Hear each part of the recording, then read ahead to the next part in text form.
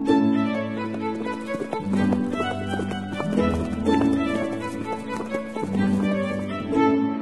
listening to Nick Luck Daily.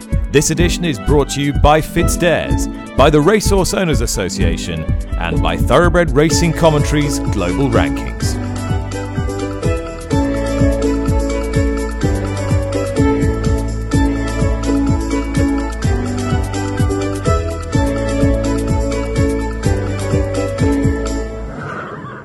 Good morning, welcome to the show. It's Tuesday, May the 31st. It's a little bit overcast in TW11 this morning. There's been more rain in the area. I'm not that far away from Epsom Downs, where the going now ahead of the Cazoo Oaks and Derby at the weekend is currently soft, good to soft in places. Plenty of ease in the ground there. The news came through to us yesterday from the Jockey Club with approval from the sponsors and the British Horse Racing Authority that the Derby would now be run as the Cazoo Derby in memory of Lester Piggott. And I don't think anybody would have too many objections to that. And thank you for all your thoughts on yesterday's tribute to Lester Piggott. Some wonderful voices from around the industry contributing to that. And if you have missed it, you can listen to it. It'll follow on straight off the back of this edition. Talk about the ground at Epsom. The ground and the preparation of racecourse surfaces is very much the talking point in the sport in the UK at present, because no fewer than 4 different turf venues across this land have had to prematurely abandon their fixtures of late, the meetings having already started, because of horses slipping, either just slipping or in some cases slipping and falling. Rishi Persad is with me today. Rishi, what's going on here? Yes, Nick. 4 meetings abandoned in the space of 5 days as well, in weather conditions that you would find pretty standard for this time of the year in terms of there's no extremes of weather, there's no extremes of drought or rainfall. So it's pretty regular in conditions that racecourses would have encountered. But Beverley last Wednesday, Haydock on Friday, Chester on Saturday, and Lingfield on Monday abandoned because of horses, riders slipping on bends. Ultimately, when I look at the situation as a regular racegoer, as a regular viewer of the sport, I'm looking at the conditions that the racecourses are having to deal with and thinking, I don't understand why there's a problem. And as a consequence, I suspect that there are a lot of people watching saying, how come we have got an issue when we have got pretty standard weather going on at the moment? Perhaps it's a result of something else, but the explanation is very hard to come to. It's extremely hard to come to. In a moment, I'll be talking to Ed Arkle, the clerk of the course at Goodwood Racecourse. That's not one of the racecourses involved here, but he has a very interesting take on why this may have been happening. There have been plenty of theories being bandied about. Perhaps it's best to start, however, with Dale Gibson from the Professional Jockeys Association, who has been sort of collating all the reports from the jockeys at the various tracks and trying to communicate that to the British Horse Racing Authority, who themselves are now saying they are holding an investigation into whether there is any causal commonality here and to see whether there's anything they can do about it. Let's hear from Dale first, and then we'll be talking to PJ McDonald, who is the president of the Flat branch of the Professional Jockeys Association and one of the safety officers, and then to Ed Arkle before we hear from Rishi again. Dale Gibson first. Yeah, a combination of factors, Nick. It started at Nottingham a few weeks ago, if you recall, when Holly Doyle came down into the home straight round that home bend, a pretty heavy fall. She was very fortunate she wasn't injured when the lead horse just slipped up completely, slipped up on the bend. There was then an issue at Catterick where the senior riders weren't happy with how the surface was riding there. There's been a little bit of a lull before the issues of the last week, and they've come thick and fast. Beverley was primarily down to the rail alignment, which was pretty heavily reported. They've moved the rail out onto fresh virgin ground. Potentially they hadn't quite done enough prep work around that area with the actual turf. It was fresh turf, a lot of horses were skidding and slipping around, and the jockeys did absolutely the right thing in inspecting and abandoning on safety reasons for horse and jockey. We've then had the issue at Haydock. They were on the inner track at Haydock, 3-day meeting. It was unfortunate. Not going to point any fingers at Kirkland and his team, but horses slipped again. Then we had Chester. Unprecedented, a horse slipping at Chester. It's a very well-maintained track. Even though it's tight, the bends are very well-maintained. Horses are generally happy around there because of the racing surface, but that was a real negative for Chester. And then obviously the evidence from Lingfield today backed up this poor run that we've had in the last 10 days. George Hill said that he hadn't prepped up the track any differently to the Derby trial meeting, what horses again slipped, and they abandoned 2 races. We have had a dry spring, Nick, but we've had dry springs in the past, and I just think we've all got to get together with the BHAs, that'll be the jockeys and the trainers, and try and iron this out as soon as possible. Dale, in your opinion, is there any commonality between these events? Is something happening? Is there an underlying phenomenon that's leading to this, or is this just a weird coincidence?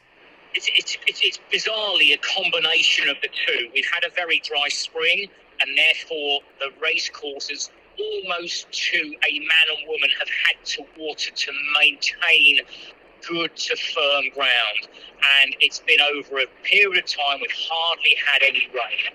However, I think we have to be realistic that isn't just purely down to that. We've got an issue with 1 or 2 bends, without a shadow of a doubt.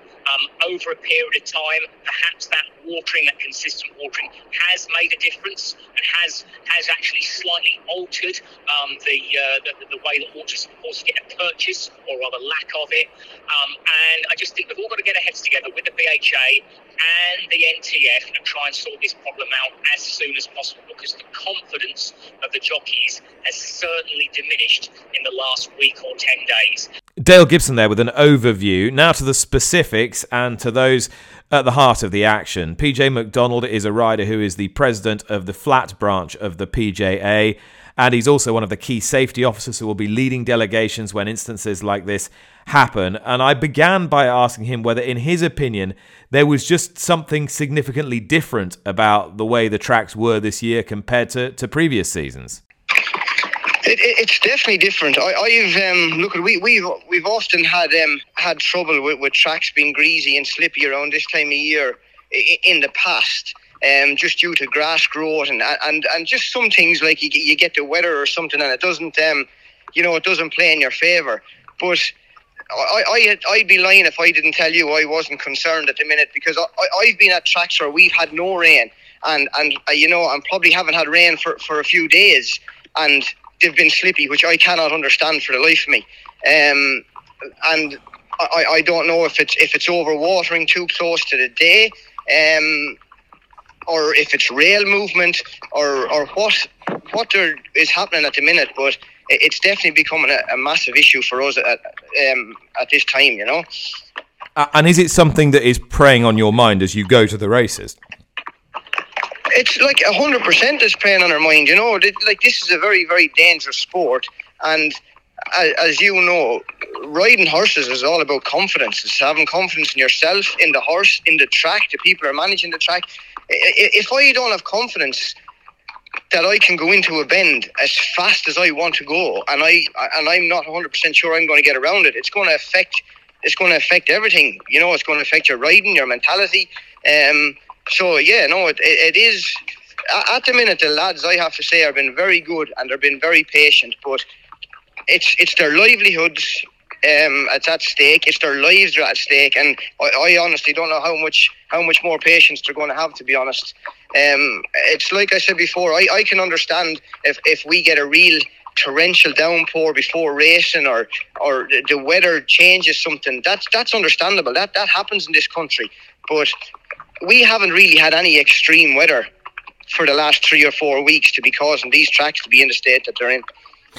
You say the state they're in. You do a lot of walking of tracks because that's part of your job as president of the PJA and the safety officer as well. Have you noticed something different about the way they've been prepared? You go out there and think, oh, the grass is a different length, or the bends are moving in a slightly weird way. What observations can you make? Well, one of the main reasons, and it's a thing us jockeys can't get our heads around it for years, is the rail movement. At this time of year, I'm always told when we have a problem, when I report a horse slipping or something, 9 times out of 10 it comes back to me, oh, it's the time of the year, the grass grows. stuff like this. So I cannot get my head around it. If this is the time of year that horses are prone to be slipping, why on earth would you move a rail? You know, we're quite happy to go around rough ground that's already been ridden on and roughed up, because it gives us grip, and we can have a hell of a lot more confidence going around a rough bend than we can a nice lush bend that you could graze cattle on. Because when the grass is lush like that, and then you do happen to get a shower of rain, and if it's quick underneath, it's just one thing is going to happen. It's going to be slippy. Like, these clerks are going to have to get together, and they're going to have to. Like, I don't really know 100% if anything different, Nick, is happening behind the scenes. I'm not there on a daily basis, but something is going wrong somewhere. And maybe it is just time of year, but there's something else going to have to be done then to prevent this from happening. You know, these tracks are going to have to come up with a different way of prepping these bends. If what they've been doing is the same for the last 20 years, and then all of a sudden we're getting abandonments left, right and centre, well, they're going to have to change what they're doing, and they're going to have to come up with a different approach towards this. You know, because the last thing we want to be doing is getting in the car to go racing and worrying about, I wonder, is this track going to be all right today? You know, we've got to go to these clerks now before racing every day and ask, has everything been done to prep these bends? Yeah, look, I just hope they admit there is a problem. I hope they don't bury their head in the sand and just think it's time of year and it'll go away, because we've had 2 fallers now, and we've had a lot of horses slip, and thank God no horse or jockey has been injured. And understandably very concerned PJ McDonald. Now, to try and get more of a handle on exactly why this was happening, I sought the counsel of someone who has a better understanding of turf husbandry than me, or indeed many of those commenting on social media that this must be a function of overwatering or whatever. Ed Arkle is the clerk of the course at Goodwood, and I began by asking him what he thought was the likeliest cause. I haven't walked any of those tracks, and I haven't spoken to the clerk, so it's difficult to say what's actually happened on those tracks. But on balance, you don't tend to find that horses slip on bends that have got plenty of moisture in them. You would rarely, if ever, see a horse slipping on a bend on good ground or softer. You'd obviously be concerned if there's quicker ground and there's a lush covering of grass, or it's quite long and there's a little bit of moisture on top of it. Those would tend to be the classic conditions for horses to slip on the bends. But as I say, I haven't walked those tracks, so I wouldn't know, what the situation is there. But Goodwood is a complex track. It's a downland track that you for obvious reasons, because of its undulations, you can't let get too firm. So you would be probably a bit more liberal with the watering can than you would be if you were looking after a pan flat track. There's a theory doing the rounds that this is because of a widespread overwatering of the tracks. Is that a theory that you can put any credence behind or not? I'm not sure how overwatering would cause this problem, because where you're actually more likely to have a problem is if you don't put enough water on, where you then have quick ground underneath and you've only watered the top couple of inches or inch, and then the roots come up, making the track less stable and also likely to create a shear plane, effectively the same as running on a rug on a polished floor. So actually, when you've got moisture right through the profile, you're not going to get that situation where the roots come up, and that's a scientific fact. The bends at Goodwood are obviously interesting. We have a routine that we follow for every race meeting, and yes, you're right, we would keep a little bit more moisture in the bends here than we might do on the rest of the track. Well, it's an interesting point you raised, but if you are going to water responsibly and sensibly, it has to be a whole year sort of policy, really, doesn't it? It has to be. You can't just sort of go along with a big dry spell and then go, oh God, suddenly bang a load of water on, because then you could get instability of the ground. Yeah, exactly. And also, if you let the ground dry out too much, you'll find that the water or the ground doesn't take the water up as well. It'll run off into low spots, and you'll then get ground that's much patchier because it'll run off the high spots into the low spots, and then you get quick ground, easy ground, quick ground, easy ground, which obviously becomes a classic way of breaking a horse down. Interesting. Okay, the other point that I thought was I hadn't reckoned with was the you were talking about lush grass and unusually lush for the time of year. Yeah, I mean, look, again, as I said, I don't know the circumstances on those tracks, but we would certainly think we are probably 3 weeks late on where we ought to be. We had a very dry, cold spring. And especially up here, even if the sun's been out, it's been cold, windy and cold. Whether, there's just the ground's a little bit quicker than it normally would be for the state of the grass, i.e. that spring flush of grass, whether that's making a difference. There might be a bit more moisture in the ground normally in April when you'd hope to get a spring flush. I don't know, but we'd certainly be further back ground-wise and turf-wise than we'd expect to be at this time of year. Yeah, so just before everybody jumps on this and goes, oh, but hang on a minute, if you look at the averages, it's good ground mostly this, and it's normally good to firm at this time of the year. What you're saying is that when you get that big flush of very lush grass, it would normally be April sort of ground rather than late May, June sort of ground. Yes, certainly in the previous 10 years, that's what you would expect. And I think it very much goes to show that climate change is actually affecting us possibly more than we appreciate. You look at, we are getting colder, drier, later springs than we seem to have done in previous years. The rainfall does not seem to be as spread out as it used to be. You seem to get these very heavy deluges of rain and then nothing for weeks on end. A light shower now could be anything up to sort of 10, 15 millimetres of rain.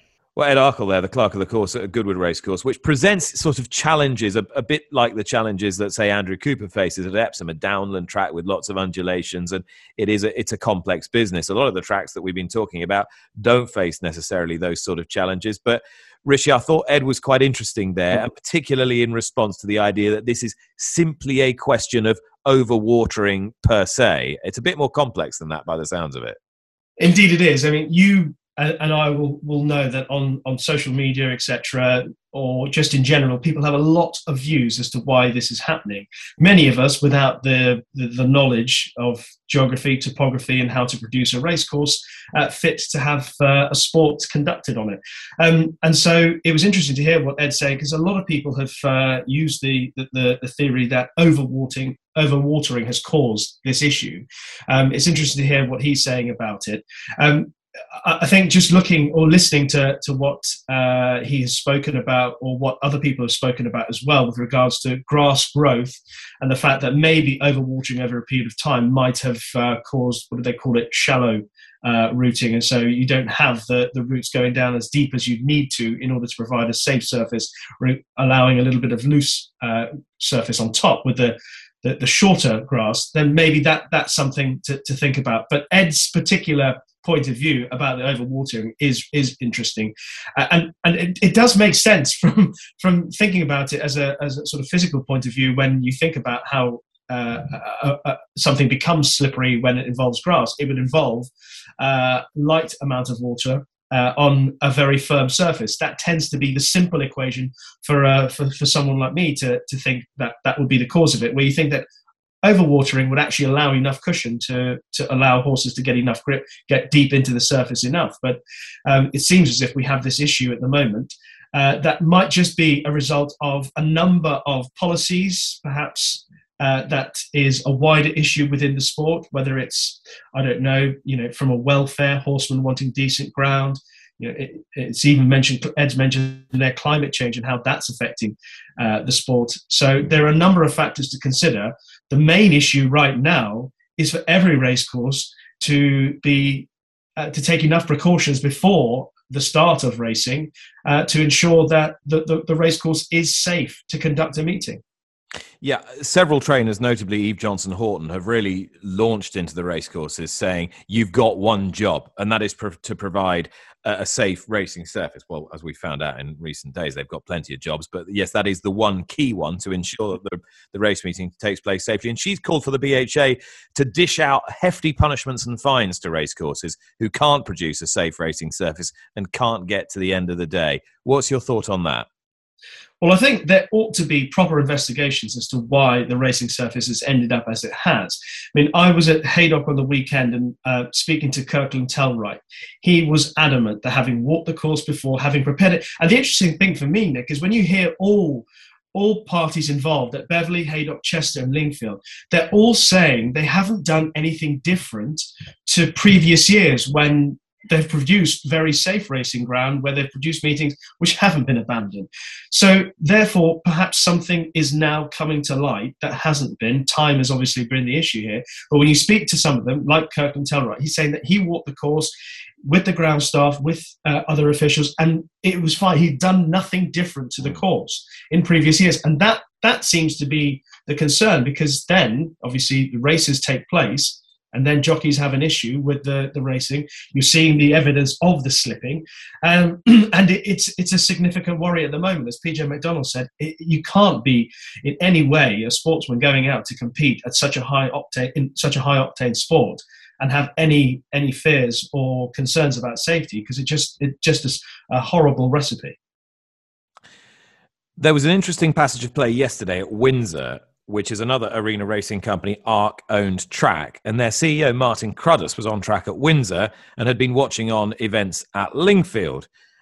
Sky Sports Racing's Matt Chapman asked Martin Cruddas whether the races that were on the turf could have been switched to the synthetic all-weather surface because the turf was slippy. Martin Cruddas said that he'd asked the BHA, or the Arena Racing Company, had asked the British Horse Racing Authority whether they could do that, and the British Horse Racing Authority had denied that request. And Cruddas seemed more than a little peeved by this and said that if we want to be an agile sport, we need to be reacting more quickly to events like this, while not trying to abdicate any responsibility for the inadequate preparation of the turf surface in the first place.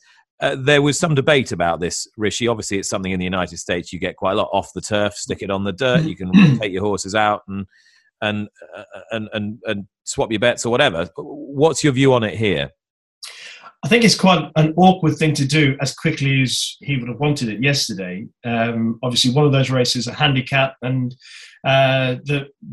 the potential for the whole frame of the race to be very different by moving surfaces. I understand they do it in America, but here, I think it's quite an awkward thing to do. Logistically, for bookmakers, it must be very difficult when people have had a bet on one particular type of racing surface that they expect, and the configuration of a race course in comparison to the all-weather in comparison to the turf course.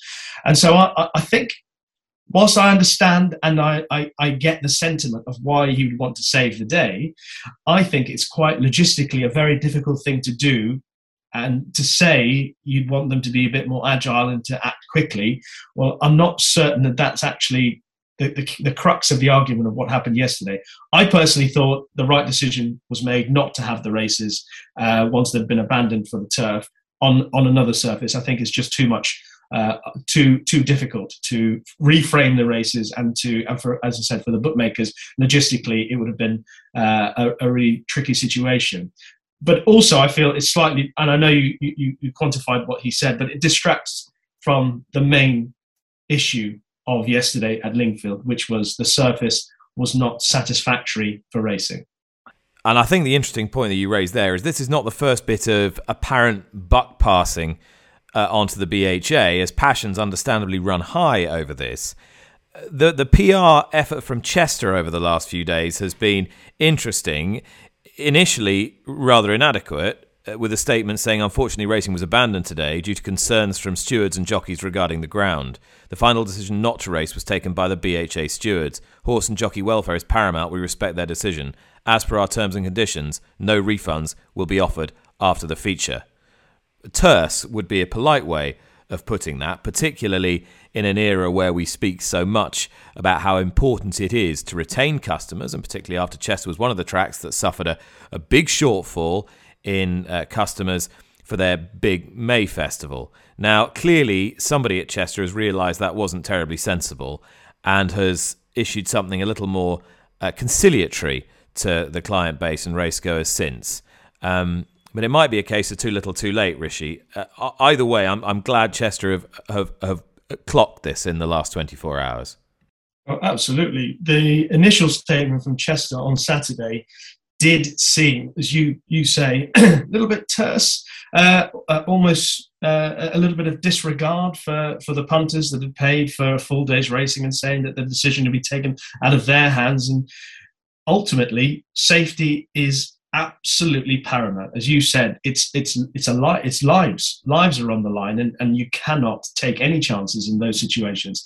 And I felt that Chester's statement on Saturday was understandable in the sense that it made sense, obviously, because their rules are their rules. But ultimately, the latest statement and the turnaround from Chester hits the nail on the head. The fact that they use the word the moral obligation, the moral thing to do, the correct moral thing to do was to consider compensation for what had happened. It's taken a while to get there, but ultimately the pressure of whether it's social media or in general has, I feel, made a huge difference here. And Chester have finally, I think, come to their senses, because I thought what happened on Saturday was disrespectful and showed disregard for the punters. Right. Let's just try and consider the cost of this. You're abandoning meetings halfway through, the huge cost for owners, trainers, getting the horses there, the cost for people who've paid to go to the races who are not getting a refund back, and the cost of their fuel there and back from the racecourse, the effect that's going to have for their future race going, and how much revenue is therefore lost to the sport because of their own lack of confidence in the game. People being put off owning racehorses because of this, not to mention the effect on the levy from the bets lost, the effect on watch and bet and the media income streams. If this happens on a terrestrially televised day, then that's going to exacerbate the problem. This is going to run into the millions, Rishi, and that's counting. It is. I'm afraid that the picture that you've just painted, whilst very real, also suggests what a terrible position we are in. I mean, it's slightly depressing that in this week of one of the greatest races, certainly one of my favourite races, one of my favourite weeks, that we are having to consider the situation that the sport is currently in. You know, there are a number of issues, obviously, in the sport regardless, but now that we've got these abandonments and the knock-on effect of those abandonments, it just further increases the I hate to use the word, but I think it's accurate. I think the dire situation that the sport continues to find itself. And yes, there is significant cost where things are going wrong, unexpectedly when things are going wrong. And unfortunately, the only solution right now is to put them right as quickly as possible, because otherwise that cost is only going to go one way, and that is up. Yeah, and you do not underestimate how significant a problem this is. I'm not entirely in agreement with Eve Johnson Horton, but where I do agree with her is you simply have the basic principle of getting from the beginning of the race meeting to the end. Yeah. That's the very basic before you start putting the trimmings on top. Yeah, I said, when I think I didn't quite get to the answer. Apologies, because I got distracted in talking about the fact that those meetings have been abandoned, and the courses have felt that they have conducted the preparations in the same manner as they have done year upon year, meeting upon meeting, and day upon day. And in that sense, I do have some sympathy with the racecourses for then encountering a situation which clearly they couldn't have predicted. And as a few of the clerks have said, they prepare the racecourse as they always have done, with safety at the forefront of their mind. And they have been caught unaware, or at least caught by a situation that they never expected. The only thing I can say is I think fining the racecourses in this particular scenario is quite harsh. But I do feel that we need to learn the lessons as quickly as possible and get on the front foot to prevent this happening anymore. And that simmering tension between racecourses and the British Horse Racing Authority, again, that cuts to the very heart of the power structures of British racing. That's not exactly going to help matters when people are trying to decide between this themselves within their tripartite power structure how the fixtures are going to be sorted out next year, whether we're going to get the 300 races cut off the fixture list and how that's all going to work out. There's no signs of harmony here. The more we have this conversation, the more depressed I'm feeling about where we're heading. You're absolutely right. The knock-on effect of what is going on at the moment in terms of the conversations between the different bodies, between the different agreements that we have to come to in the sport, unfortunately, is only going to drive the wedge in a little bit deeper and make things a little bit harder to come to any agreements and conclusions for the future. But it's a very precarious position we are in at the moment. All right, shall we try and lift the mood? Please.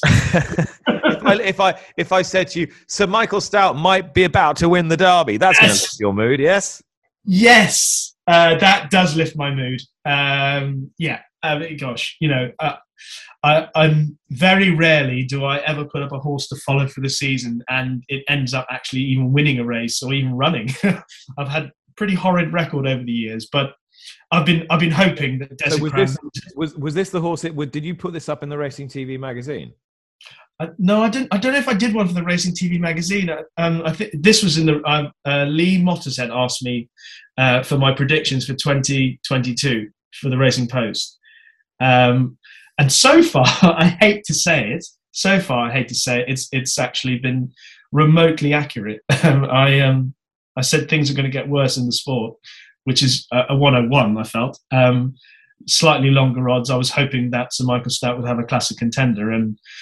Honestly, I know people will say that, I know huge Sir Michael, but Sir Michael Stoute is a hero of mine because of the way the horses that he trained as I was growing up. And it's so uplifting to know that in his mid-70s, he has got a live Derby hope, the favourite for the Derby. And he was mightily impressive in the Dante. You know as well as I do, Lucky, there is no way that he would have been 100% for the Dante, which suggests that the Derby, he's got a big chance. Just tell me a little bit more about why you feel such a kind of close personal connection to Sir Michael Stoute and why this would mean so much to you. I know you've got a show coming out on Racing TV tomorrow evening. Yes. Well, it goes back to, I'm always a little bit tentative when I talk about stuff like this because I don't want people to think that I'm driving the diversity and inclusion agenda unnecessarily. But as someone who came from abroad and loved horse racing, when I started going to school here and I started following racing with a deep passion, when I knew that Sir Michael Stoute had also come from the Caribbean, it gave me someone to attach myself to. So as a child growing up, I attached myself to Sir Michael Stoute and Walter Swinburne, and as a consequence, I had the most wonderful ride following their careers, following all the horses that they had, and it gave me a huge love of the sport, which I've turned into a career, turned into a life. I've met great friends, and without Sir Michael Stoute, coming from Barbados and training racehorses in the early 80s, I probably or may not have been where I am today. Now you just have to imagine that with our tune playing underneath. Was that over the top? And it's no, not remotely over the top. I'm tearing up here. Oh, bless you. Well, we have heard a lot about Sir Michael Stoute in recent days, and quite rightly so, and also about Richard Kingscote, the man who rides Desert Crown. We haven't heard too much about the owner, Saeed Suhail. He is the international owner in focus in this month's Thoroughbred Owner Breeder in association with Great British Racing International. And I've been speaking to his racing manager, Bruce Raymond, to find out a bit more about the man who's already tasted Derby victory with Chris Kinn. Well, he's a Dubai businessman. He's in construction, and he's built several, I guess, skyscrapers in Dubai. And I think he originally built a sports club for the late Sheikh Maktoum Al Maktoum, and they were sort of buddies together. I think he went to school with the royal family, and then now he owns a hotel in Newmarket called the Heathcourt Hotel, and when he comes to Newmarket, he of course stays there, and he's got various properties in London. But he's just a businessman. And your association with him comes from your work with Joe Mercer and Sheikh Maktoum Al Maktoum during his period as a massive owner in this country. That's right, yes. And I think I first met Saeed Suhail. He had horses with Ben Hanbury, one of which was called the White Crown, and that's the name of his company in Dubai, White Crown Towers and various things like that. So I think that's when I first met him. You must have very fond memories of 2003. We spoke to Kieran Fallon yesterday as part of our tribute to Lester Piggott, and that ride on Chris Kinn for Saeed Sahel was one of those Epsom rides that Piggott himself would have been proud of. Definitely, I think it was a very, very special ride. He went after he won on him at Chester. He said this horse is going to win the Derby, and I thought, I can't see that. But lo and behold, it did, and he gave it a spectacular ride, as he often did in those big races. He was a very, very good jockey. Well, of course, you went into there, and Chris Kinn sort of came into the party quite late that year, having won the D Stakes at Chester, and suddenly there he was and won. This has been a slightly longer established deal with Desert Crown. He's been favourite for the race for quite some time now. And Bruce, how does your role come into play in a week like this? I just have to answer questions like I am to you, and also liaise between the trainer and the owner. And the owner sometimes gets a little bit uptight about it and excited about things, and I'm sort of in the middle of the two. He talks to Michael maybe once a month, but he talks to me 3 times a day. So he wants to know every detail about every horse that he has, just because he's got a lot of enthusiasm. With regard to horses, he has about 30 horses in training, and with various trainers, and the better ones are with Michael at the moment. And how are you feeling about Saturday generally? What's your take on the race as a whole? I think going into the race, he's definitely the best horse. I feel this is a better horse than Chris Kinn by far. And if he's not on the day, he certainly will be. Chris Kinn got beaten at King George afterwards. I think I'm saying that, but this horse is a better horse, and I don't think he's certainly not reached his peak yet. And I just feel this is he's a worthy favourite. He's the best horse going into the race. Then coming out of the race, who knows? You've got to have a bit of luck in running. You've got a good draw. Everything's going to go well for him. But going into the race, I would be surprised if any jockey would want to swap him. I'm pretty confident he's the best horse going into it, but will improve a lot. And even as a back end 3-year-old, 4-year-old, maybe 5-year-old, who knows? Okay, it's Tuesday, so we go around the bloodstock world with our friends at Weatherby's, their excellent stallion book and equally superb global stallion app. And I'm very pleased. We don't get many chances to head to South Africa, but we do today. And we're heading to Drakenstein Stud, which is owned by the Rupert family. In Britain, they race as Caton Park Stud, having bought the 900-acre farm off Juddmonte 5 years ago at Wargrave near Henley. And you'll recognise the colours now, the sky blue with the white hollow box on the body. Horses in training with Ed Dunlop and William Haggis. And you might remember Glenn Artley ran a fine race at York the other day. Pleased to check in with Kevin Somerville, who's the racing manager at Drakenstein. I'm trying to picture it in my mind, Kevin. 130 hectares on the slopes of the Lourmarin wine estate near Franschhoek. That sounds absolutely heavenly. Tell me a little bit about it. Nick, thanks very much for having me chat to you today. It's a spectacular place to work. Again, I've spent a lot of time, I think back in 2003, 2004, thinking about how the stud should be laid out. And it's very sort of, I guess, rolling hills, vineyards on the top slopes and horse paddocks on the bottom. Incredible setting with the Drakenstein Mountains, and we're in the Franschhoek Valley, which is about as beautiful as it gets. And it's a very lucky place to work. And for you personally, you're making it sound as though it wasn't that hard to go home after your training with the Godolphin Flying Start all those years ago. No, very much so. I visited the farm back in 2006, I think. And as I came through the gates, I said to myself, I really need to, somehow get a job here at some point in my life. I was lucky enough to start sort of employment about 9.5 years ago with Gaynor, it's been an incredible journey working with her, and one of the luckiest guys to work on this farm. And there are horses who've stood on the farm in the not too distant past who people will remember very well. King's Barnes, Lancaster Bomber, Duke of Marmalade. The last named made a really pretty significant impact in South Africa. Just tell me a little bit about the sort of policy of what you're trying to do and what you're trying to do in terms of importing stallions. Yeah, Nick, I think, Gaynell's always been very sort of worldly in her view of South Africa. And so the idea is to obviously bring some bloodlines to South Africa that would have some sort of impact. The Duke in particular was obviously a horse that we admired in racing. And, Tom Goff presented us with a horse, some time ago. And, his statistics looked pretty good at the time.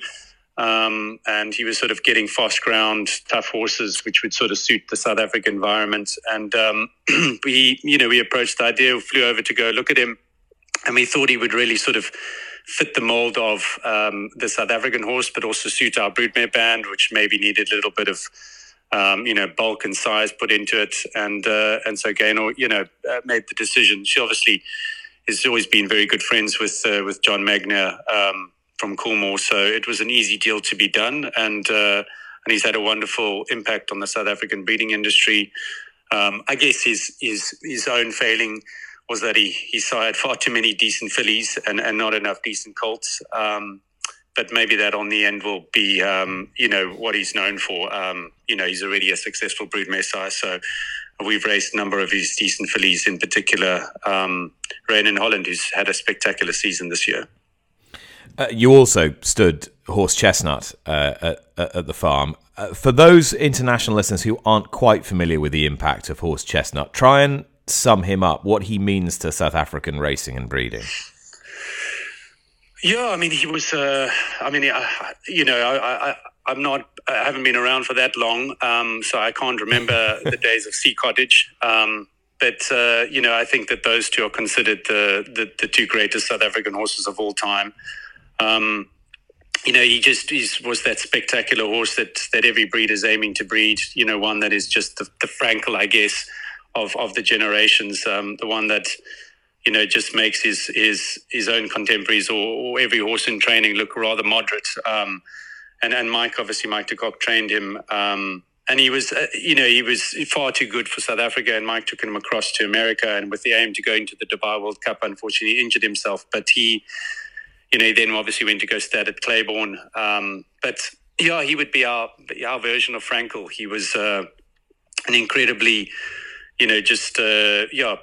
spectacular racehorse with all the attributes that we admire. And it's a great shame that I guess maybe he didn't come straight home and start his breeding career here.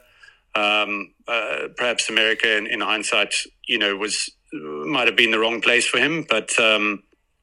I think they're very much more dirt focused, and he was very much a turf horse. So it was a pity, but we ended up standing him later on in his life, and he was an incredibly kind horse, a wonderful nature, and it was a real privilege for Drakenstein to stand a horse of that sort of an icon status for South African breeders. Yeah, and Drakenstein's everywhere you look, really, in South African racing. The Lormeround sponsorship of the Queen's Plate, which I think now is a win and you're in for the Breeders' Cup. I know Josh Christian's very fond of his trips to Cape Town every year. You're the fifth leading vendor at the recent National Yearling Sale. We talked to Alistair Gordon on the podcast a few months ago as well, standing some really exciting young stallions as well. And I one thing that Weatherby's do, and I get given these by Nick before we do these slots, is the private stud books for some of the private studs, and just looking through the depth of quality of your breeding operations. It's quite something. What from your perspective and from Gaynell's perspective, what's the ultimate objective? What do you really want to be in terms of an international force?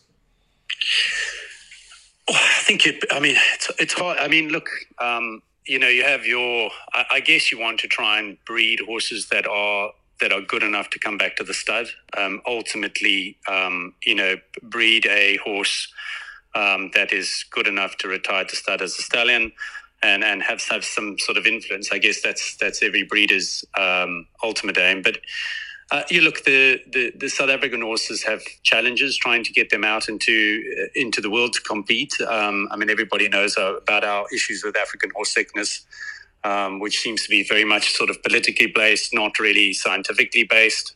We know that the midge is obviously extremely dangerous, but we also know you can test for it, and we know that you can run some PCRs and almost be 99.99% sure that the horse is not carrying it. I think almost 100% sure the science has told us that. So we want to compete on a fair playing field, not having to travel for 3 to 6 months to be able to compete in races. So I think that's the ultimate aim. But because of the African horse sickness ban, it has, I guess, allowed us as South African breeders to really concentrate on our own bloodstock. I think in some ways we benefited off the fact that we are isolated from the rest of the world in some ways, so that we haven't had, the more powerful nations come and just mop up our Group 1 winning fillies, like it has happened in many other, countries, New Zealand, Argentina, Brazil, places like that, where a lot of the really good stock have, ended up in the hands of the Australians, the English, the Americans. So in South Africa, we've also, I guess, we've bred our own unique bloodlines, which is sort of totally unique to South Africa. We still have the Nijinsky line floating around in South Africa. It's basically dead in the world, but it's sort of finding its way, back in South Africa. We have the Roberto line, which is finding its way back in South Africa. So, that I think has all been positive. So, if other breeders around the world are looking for stock that is, that is unique, and they need outcrosses, South Africa is definitely a place to come and shop.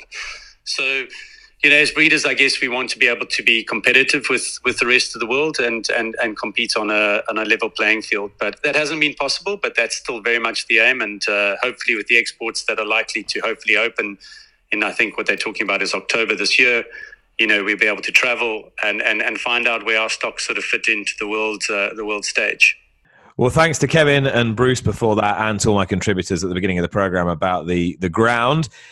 Now, Rish, you were talking about how Desert Crown was your horse to follow this year, and you were sort of rather puffing up your chest about that. Big time. Well, I'm touche, because last year I was asked for a horse to follow at the beginning of the season by the Racing TV folks, and I put up a horse who managed to remain winless through the entire season. However, all good things come to those who wait. And yesterday at Santa Anita on Memorial Day, the feature race, the Gamely Stakes, Grade 1, went to the Brendan Walsh-trained Ocean Road, ridden by Umberto Rispoli, still in the colours of Qatar Racing, formerly trained by Hugo Palmer. So there we go. Handsome odds of 51-10, or 5.1-1 to you and me. Well done, Lucky. I mean, it's not an easy task tipping a horse for the season ahead, because if you tip a horse that's obvious for the season ahead, you get all that criticism, and I don't want that. So you look for something outside the box, like you have done, like I did. And occasionally when it pays off, it's very satisfying. Yeah, indeed. But I just had to wait an awful long time. Now, we've managed to get through this entire podcast without mentioning that you've got a runner in the Oaks. Yeah, I've got a 1/40th share in Rogue Millennium, who has been supplemented for the Oaks at the cost of 30 grand. Thankfully, she won most of it, winning the Lingfield Oaks trial on just a second start. I mean, incredibly. Good job you didn't have to pay for that and the wedding at the same time.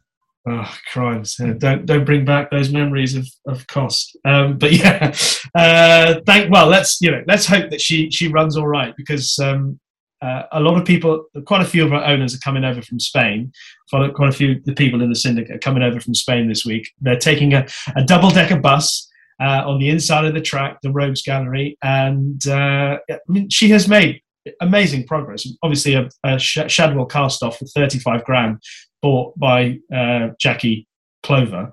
And she only made her debut at the end of April. It was the 24th of April. She won a Weatherby, and then a couple of weeks later, she went to Lingfield, and she's improved a lot. But I think this is a really good race. I think the quality of fillies in this year's race is as good as I can remember in recent times. Emily Upjohn and Nashwa, they're two standout fillies. I'd happily make both of those favourite, and obviously they're at the top of the market. I've got to say, I'm a bit more hopeful for a place for you than you are. I don't think there is that much depth beyond the Gosdens. Really? Not really. I thought Concert Hall on Tuesday. I'm not sure about Tuesday's form. I like the Joseph who went to France for the Saint-Hilaire. I thought she was the danger. She's out of the way. So. Genuinely, and obviously there's a great deal of bias in it, but I genuinely think she's got a shot at getting placed. I do. So, I mean, you look at horses who've been placed in the Oaks over the years. Mystery Angel last year for George Bowie, go all the way back to Rising Cross. Do you remember Dave Nevison had a little bit of that? Absolutely. Yeah. Didn't Elsie had a filly that had no real business being in there that finished second.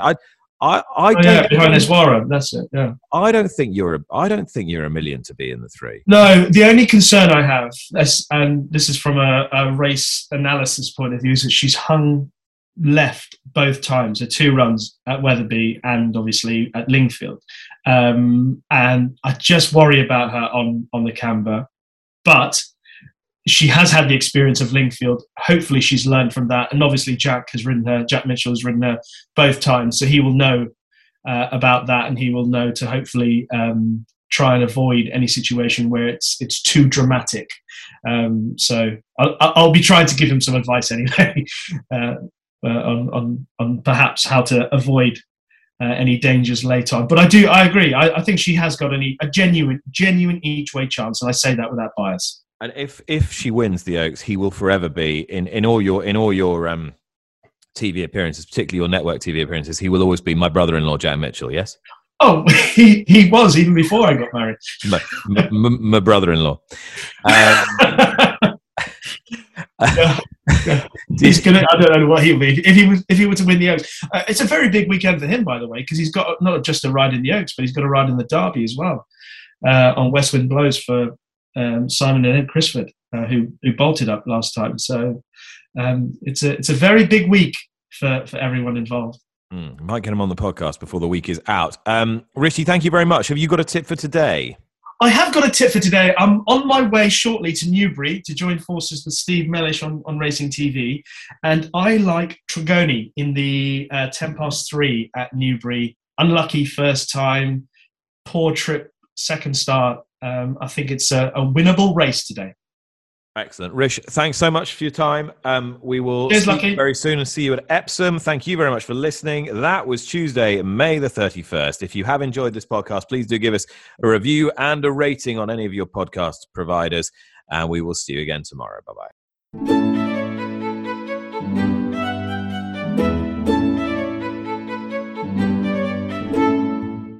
You've been listening to Nick Luck Daily, brought to you in association with FitzDares, the Racehorse Owners Association, and Thoroughbred Racing Commentary.